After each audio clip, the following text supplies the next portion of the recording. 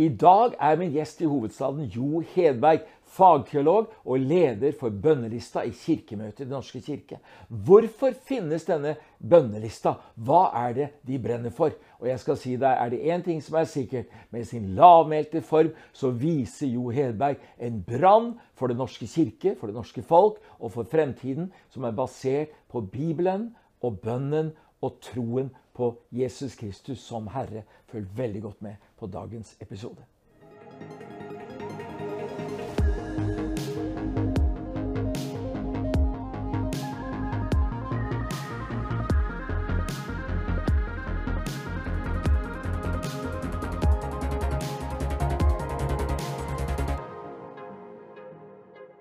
Jo Hedberg, leder for bønnelista I Den Norske Kirke. Hjertelig velkommen til mitt program. Takk, takk.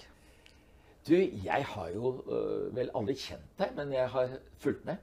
Og leder jo en pinsemenighet, og av og til så har vi statskirkemedlemmer hos oss. Og så har de spurt meg, hva bør vi stemme på ved kirkevalget? Og da har jeg sagt, stem på bønnelista. Takk. Det vel mange av oss som heier på deg, og det dere gjør. Ja, jeg håper jo det. Det jo veldig viktig, tror vi, det arbeidet vi gjør I Den Norske Kirke, med å holde fra Bibelen som det eneste grunnleggende som vi har å holde oss til. For ellers så ender vi I våre egne tanker, hvis vi ikke holder oss til det som står der. Og da mener vi jo også at vi må holde oss til det vi ikke liker også I denne boka. Ja. Og prøve å forstå hvorfor det sånn. Ja. Og så heter dere bønnelista, så dere ber? Det gjør vi, absolutt. Og over logoen vår så står det Jesus Herre. Og det på en måte slagordet fra 70-tallet og Jesusvekkelsen. Men det veldig viktig det, slagordet Jesus Herre. Ja. For det det vi ønsker, og det det Bibelen sier, at han skal være. Vi legeme, vi kroppen I dag. Vi kristne, vi kroppen til Jesus I dag, mens Jesus selv hodet. Og hvis Jesus, som usynlig I dag, skal være hodet og styre kroppen, så jo bønn veldig viktig. Må jo bønn være viktig.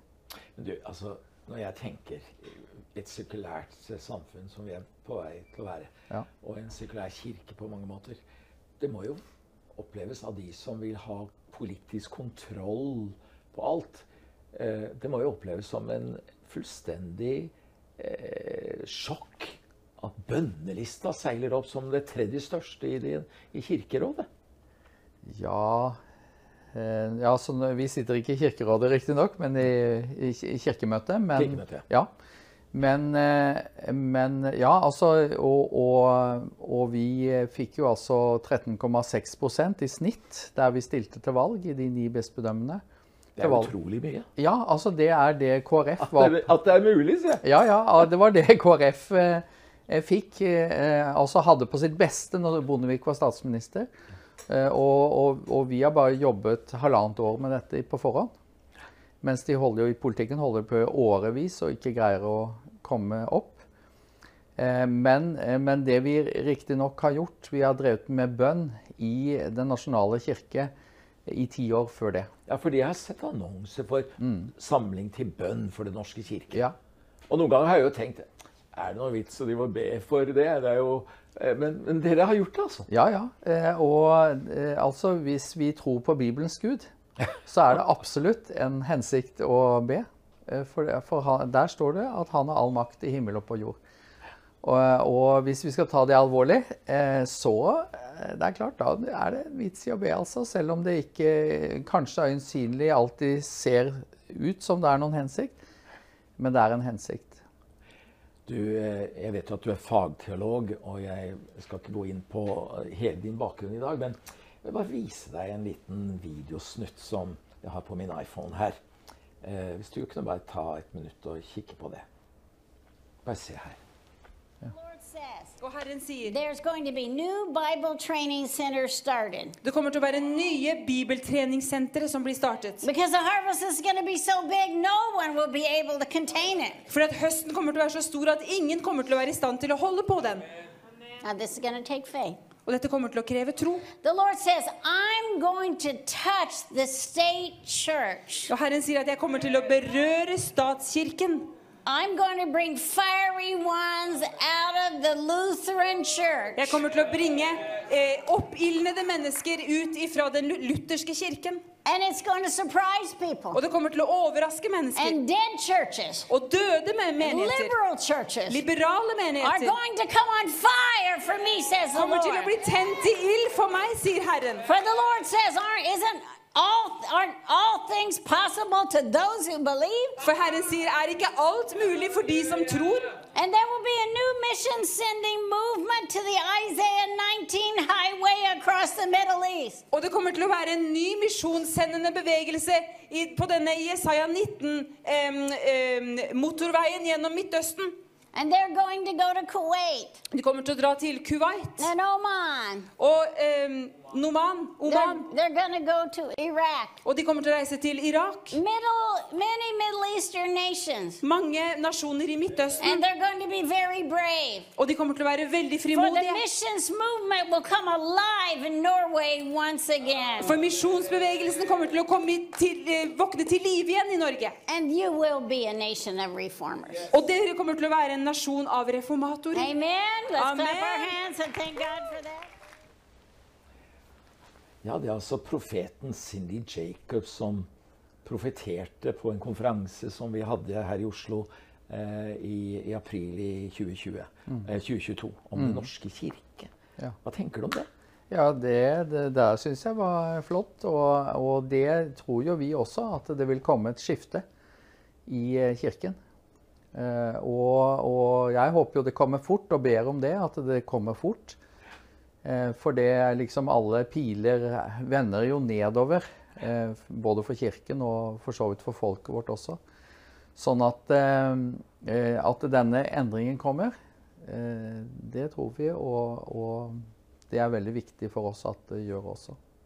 Men jeg tenker på, i Den norske kirke så er det jo mange oppriktige mennesker som også er helt uenige med deg. Ja. Og som ikke på ingen måte har dårlige motiver. Men det kommer altså til å komme en tid hvor mange av disse får en mulighet til å revurdere, da. Ja, det må jo være det. Så, men hvorvidt det er veldig mange som er altså uenige med meg, sånn på grasrota, det er saken. Det er jeg litt sånn usikker på, faktisk. Ja, 13,8% taler jo mye, da. Ja, 13,6. Men altså, det er nok mange flere som er enige med oss også, egentlig. Men dette politiske presset er jo veldig sterkt i kirken, og folk skjønner ikke helt forskjell på det ene og det andre. Sånn at i realiteten så tror jeg nok at det er langt flere som er enige med oss, egentlig, enn disse 13%. Ja, jeg har hatt gjester på mitt program her, som er sekulære nordmenn, og som faktisk har fortalt meg at de har meldt seg Den norske kirke på grunn av at de har hørt deg snakke, og de ser at det er faktisk håp. Ja. Så de vil være medlemmer, rett og slett fordi det er noen som vil bringe det i en riktig retning, da. Ja, det er jo hyggelig. Så jeg har også hørt om noen som har meldt seg inn bare for å stemme på oss. Altså, for det er jo viktig, om man ikke definerer seg selv som en troende kristen, så er det viktig å ha en kirke som man vet snakker sant. Og som ikke bare, så det ene året mener det ene, og neste året mener det andre, alt etter hva de sier i det politiske era. Og det er jo en fordel for hele folket, uansett hvordan standpunkt du har, ikke sant? Det er jo det at du har en troverdig kirke som du kan gå til den dagen du har lyst til å gå dit. Og at du vet at du får greie på hva reell kristendom er. Nettopp det. Så, men det at vi snakker sant også om veien til det evige liv, ikke sant? Altså, livets to utganger? Ja, Gud har jo gitt oss evig liv. Hvor lett det er å ta imot den enorme gaven. Ja, altså det må ikke tilsløres, og det er det gjør i dag. Du har jo jobbet, vet jeg, i mange år med konfirmanter blant annet, og det må jo gi mye håp for fremtiden. Ja, ja. På alle dem som er åpne. Ja, ja. Ungdommene er jo veldig åpne. Så det er løfterikt. Og de, jeg vet ikke det, vet vel du bedre enn meg, men de sier at vekkelsen som kommer, det er jo først og fremst en ungdomsvekkelse. Ja. Og derfor blir også de angrepet så mye. Det kan vi jo se i våre egne liv også, at det Gud kaller oss til gjerne blir angrepet. Nettopp det. Ja. Du, for meg da, som ikke er medlem av statskirken, er det sånn at kirkemøtet får stadig mer innflytelse over kirkens utvikling? Ja, jeg vil nok si det. Altså, det er jo ikke lenge siden stat og kirke ble delt. Det er bare noen få år. Og staten prøver jo fremdeles å behandle Norske kirke som en statskirke, egentlig. Ja. Ved å lage lover og reguleringer og diverse. Altså noe av det siste er jo at de har tatt for oss pengene, Opplysningsvesenets fond, som var til lønn til prestene helt til 1957. Og fremdeles da overskuddet bare skulle gå til, men det har nå staten, vi er i en prosess da, som staten tar alt som gir utbytte, og så skal vi få alt som gir utgifter, altså de gamle byggene da. Så staten gjør mange ting som vanskeliggjør kirkens arbeid, og det har de holdt på med hele tiden, egentlig. Men så er det også den veldig politiske innflytelsen da, altså de som regjerer nå på en måte nasjonalt i kirken, er jo veldig opptatt av å være venner med staten, så de skal få pengene sine, liksom. Så det er jo noen som har regnet på, hvis vi hadde tatt det, for det er jo snakk om medlemsavgift, egentlig, til kirken. Så noen har regnet på det at hvis vi tok inn medlemsavgift selv, og bare en fjerdedel av medlemmene betalte, tilsvarende som i Tyskland for eksempel, så ville vi hatt 4 ganger så høyt budsjett, eller mange midler å disponere da. Sånn at, ja, det er jo noe å tenke på det, om vi skal gjøre det på sikt. Nettopp det. Men du er jo fagteolog, og du sier at Bibelen er avgjørende her. Hvor viktig er det at Bibelen blir forkynt reelt i kirken over hele landet? Ja, det er jo helt avgjørende på alle vis. Altså, det er jo der vi får, altså den informasjonen vi får om Gud, den er jo å finne der i Bibelen. Alt utenom det blir jo ren synsing. Og da tenker du noe, og jeg tenker noe, og tredjemann tenker noe. Så da ender vi, som sagt, helt i våre egne tanker. Det gjør vi. Og det er derfor Bibelen er viktig, og at vi må holde på den. Og at vi må også forkynne den, lære det bort, og det vi ikke forstår, det må vi rett og slett jobbe med. Eller det vi synes er vanskelig, hvorfor tenker Gud sånn? Og hvorfor tenker vi som vi tenker? Så nå er det jo en stor debatt om underordning, for eksempel. Og hvorfor sier Gud det, og hvorfor mener vi det vi mener? Og du mener at det er en bibelsk sannhet? Ja, det er jo absolutt det. Det er jo bare å lese det. Så deilig å høre deg si det, da. Ja. Men altså, det er jo bare å lese boka, det. Så det er jo mye du forstår ved å lese den. Ja. Så, ja. Og det Gud, vi sier jo i trosbekjennelsen at himmelens og jordens skaper, at Gud er det. Og hvis han er det, så vet jo han hvordan vi skal leve best mulig sammen. Ja. Og hvis vi ser liksom på hvor lite det skal til før vi blir syke da. Altså hvor finstilt hele naturen er. og hvordan alt henger sammen, og hvor nøyaktig det må være for at det skal fungere. Ja. Så når Gud har gjort det, altså hvorfor skulle ikke han da vite hvordan vi har det best sammen? Nettopp det. Men når det gjelder akkurat underordning, så sier jo Gud til mannen at mannen skal gi sitt liv for kvinnen, akkurat som Kristus ga livet sitt for kirken. Da er du helt sentral i Bibels lære. Ja. Og hvis det er sånn mellom mann og kvinne at mannen skal gi sitt liv for sin kone, så ja, da blir det jo bra i heimen, for å si det sånn. Da blir det bra i heimen, ja. Ja, det er det. Nettopp det. Du, bønnens makt da. Gjennom historien så har vi jo hatt i bedehusene, haugianske, initiert ofte bedehus. Hvor viktig er det at bønnen pågår og utbrer seg i Den norske kirke? Ja, altså vi begynte å be for kirkemøtet i 2007.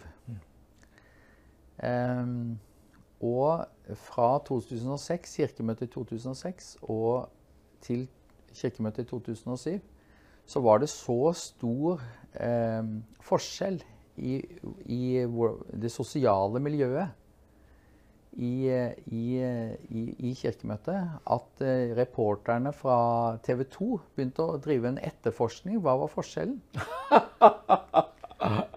Ja, de gjorde det. For det var så markant forskjell i miljøet. Ja. Altså, de var rykende uenige i 2007, men de tok hånd om hverandre, de hadde omsorg for hverandre. Så det var noe helt annet enn året før. Og det var altså så at, og til slutt da, så ble de tipset om, det må være noe med hva de gjør oppe i det huset der. Og det var der vi hadde bønn. Så det var det mest tydelige bønnesvaret som liksom alle så. Og de som da satt i dette kirkemøtet, det var siste møtet deres i 2007, de fortalte det neste bispedømmeråd hvor veldig forskjell det var mellom de to møtene. Og det kan ikke ha en forklaring enn at da var det folk som virkelig hadde begynt å be for, og det var jo ikke bare oss, men mange mennesker hadde da begynt å be for akkurat det møtet når det pågikk. Wow. Sånn at altså det er mange vitnesbyrd om det at Gud har vekt folk om natta, ikke sant? For å be for en spesiell person, ikke sant? Som er i fare eller et eller annet. Og dette er egentlig det samme, ikke sant? At vi ber for de møtene når de pågår. Og det de ellers har sagt opp gjennom alle de årene vi har bedt for disse ledermøtene, det er jo det at de har fått mer fokus på det som er fornuftig å snakke om på møtene, og et bedre miljø, og at det er jo særlig de to tingene, tror jeg. Så bønnen fører ikke til konflikt, nei. Men det fører til harmoni? Ja, absolutt. Er ikke det nydelig? Det er jo det Bibelen sier. Jesus snakker om forsoningen, ikke sant? Ja. Og Gud vil harmoni. Gud ønsker at vi skal ha det godt sammen, uansett hva vi mener og tenker. Så det er noe, altså mer av Guds godhet får komme til da, på en måte når en ber. Du, altså i bønnelista, i tillegg til å stille liste ved valgene, så har det bønn under kirkemøter. Ja, altså vi har skilt det fra bønnetjenesten, bønnelista og bønn for Norske kirke da. Det er to forskjellige foreninger, fordi at vi som startet det har jo drevet bønn for Norske kirke da. Siden 2009, da begynte vi det formelt. Men når vi da skulle stille lister, så vurderte vi veldig, skal vi stille ut ifra bønnearbeidet, eller skal vi lage en egen, og i tilfelle vi mislykkes, så vil jo også bønnearbeidet liksom gå ned, og det mente vi at uansett så må det få gå. Og derfor så startet vi en ny, men det er jo 3 av oss som sitter i begge styrer, for eksempel. Sånn at det er jo nok så tett Det knyttet til slår hverandre. meg, Jo Hedberg. Altså, du har en sånn mildt vesen. Og det er veldig sterkt da, å høre det. Altså, her har ikke du kommet her med proklamatoriske rop om at nå skal vi overta kirka. Men dere kommer og betjener og deler hjerte og sannhet. Ja, vi gjør det. Og det er jo vårt kall egentlig da, å Ja. tjene. Den største skal alles tjene, vet du. Nettopp. Og så det, og at vi heller ikke for oss, altså vi er ikke opptatt av disse kampsakene egentlig. Nei. Vi er opptatt Det er av hva veldig Gud viktig at du vil. understreker det. Ja. Gud vil. Nettopp det. For, altså, hva vil Gud? Hva vil Gud med mitt liv? Hva vil Gud med ditt liv, ikke sant? Hva vil han? Ja. Det er jo det som er viktig. Ikke hva disse tingene som bare skaper splid og ødeleggelse og sorg. Det er jo ikke det Gud tenker på i hele tatt. Nettopp det. Så det er jo veldig viktig for oss. Hva Gud vil, og prøve å formidle det. Wow. I profetien til Cindy Jacobs, som du så nå, så profeterer hun blant annet at det kommer en mektig misjonsvekkelse fra Norge. Og det kobles tydeligvis til Den norske kirke. Hvis det er sant, så må jo det være fantastisk. Man hører stadig om misjonsarbeidet som går nedover i Den norske kirkes organisasjoner. Ja da, tenker du? altså alt det hun profeterte der er jo meget interessant, og det håper vi jo at jeg har skrevet det ut, og har det min daglige bønn, så å si, at Gud må virkelig få oppfylle dette. Så det er jo det vi jobber for og håper. Og altså Gud vil. Ja. Gud vil. Gud vil. Ja. Rent praktisk i bønnetjenesten for Den norske kirke, utenom da kirkemøtene, hvor det er målrettet bønn, er det bønn gjennom året som andre kan være med på også? Ja, det er det. Og altså, vi har bønn under hvert eneste ledermøte i kirken. Da snakker du om kirkemøtets kirkeråd? Kirkeråd, ja. Mellomkirkelig råd og samisk kirkeråd. Samisk kirkeråd, altså. Ja. Så vakkert. Ja. Så alle de tre rådene der er jo kommer ut av kirkemøtet på en måte, og som har møte gjennom året. Og så lager vi en kalender. Altså vi har rundt 1200 som er med i det nettverket. Og vi lager en kalender 2 ganger i året med oversikt over disse møtene og bispedømmerådsmøtene regionalt. Det er jo 11 bispedømmer. Så har du kalenderen, så kan du be for, vi sier, se på kalenderen, ikke sant? Henger det et sentralt sted, og så ber du for den som har møte i dag.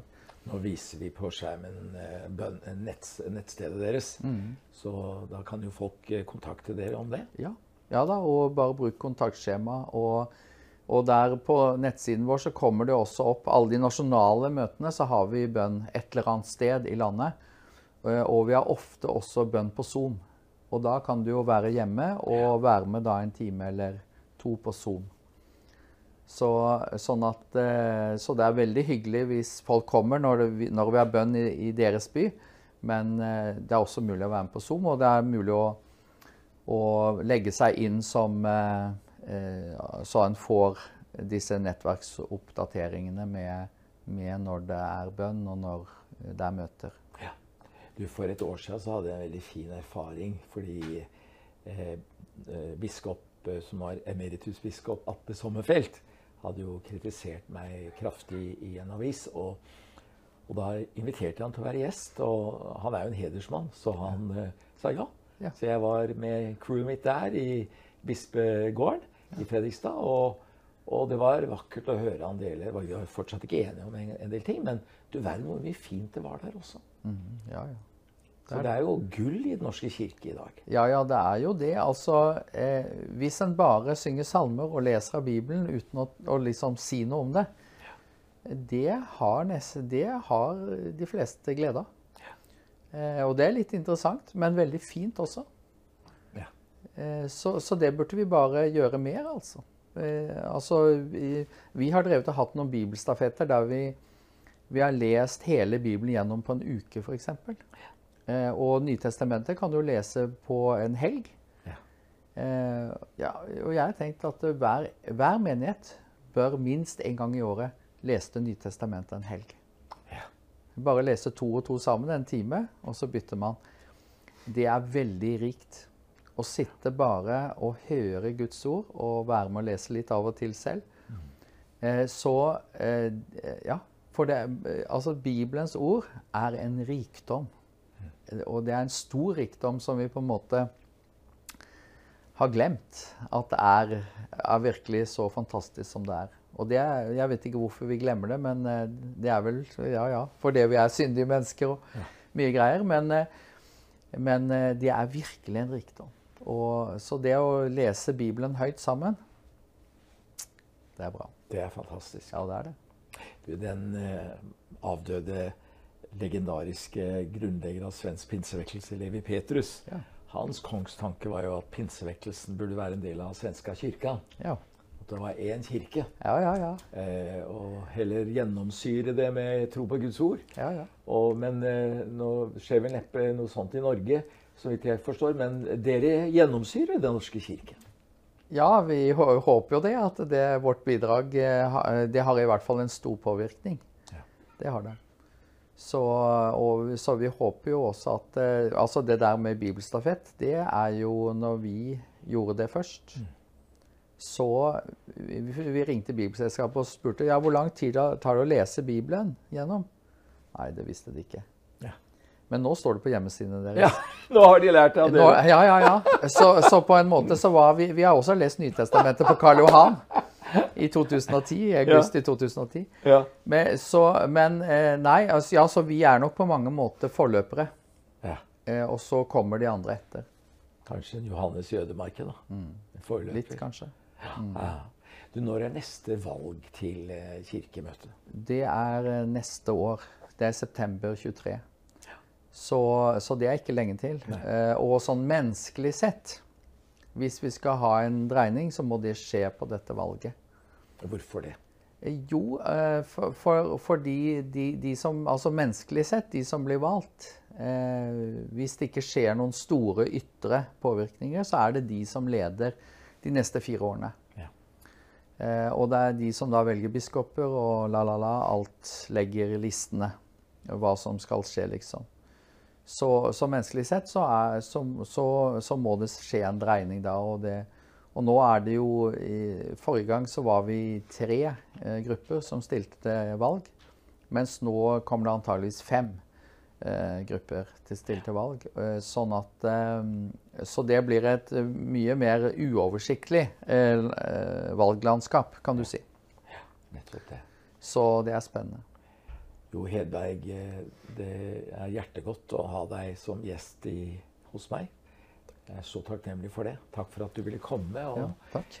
Men i stedet for at jeg liksom bare skal si Gud velsigne deg, kan ikke du lede oss i bønn? Ja. Så kan seere over det ganske land være med deg i bønn nå. Ja, det kan vi gjøre.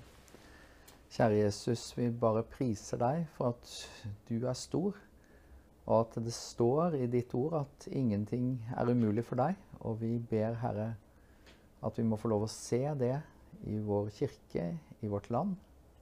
Og vi ber om at vi igjen må bli en nasjon av disipler, som med glede følger deg og tjener hverandre.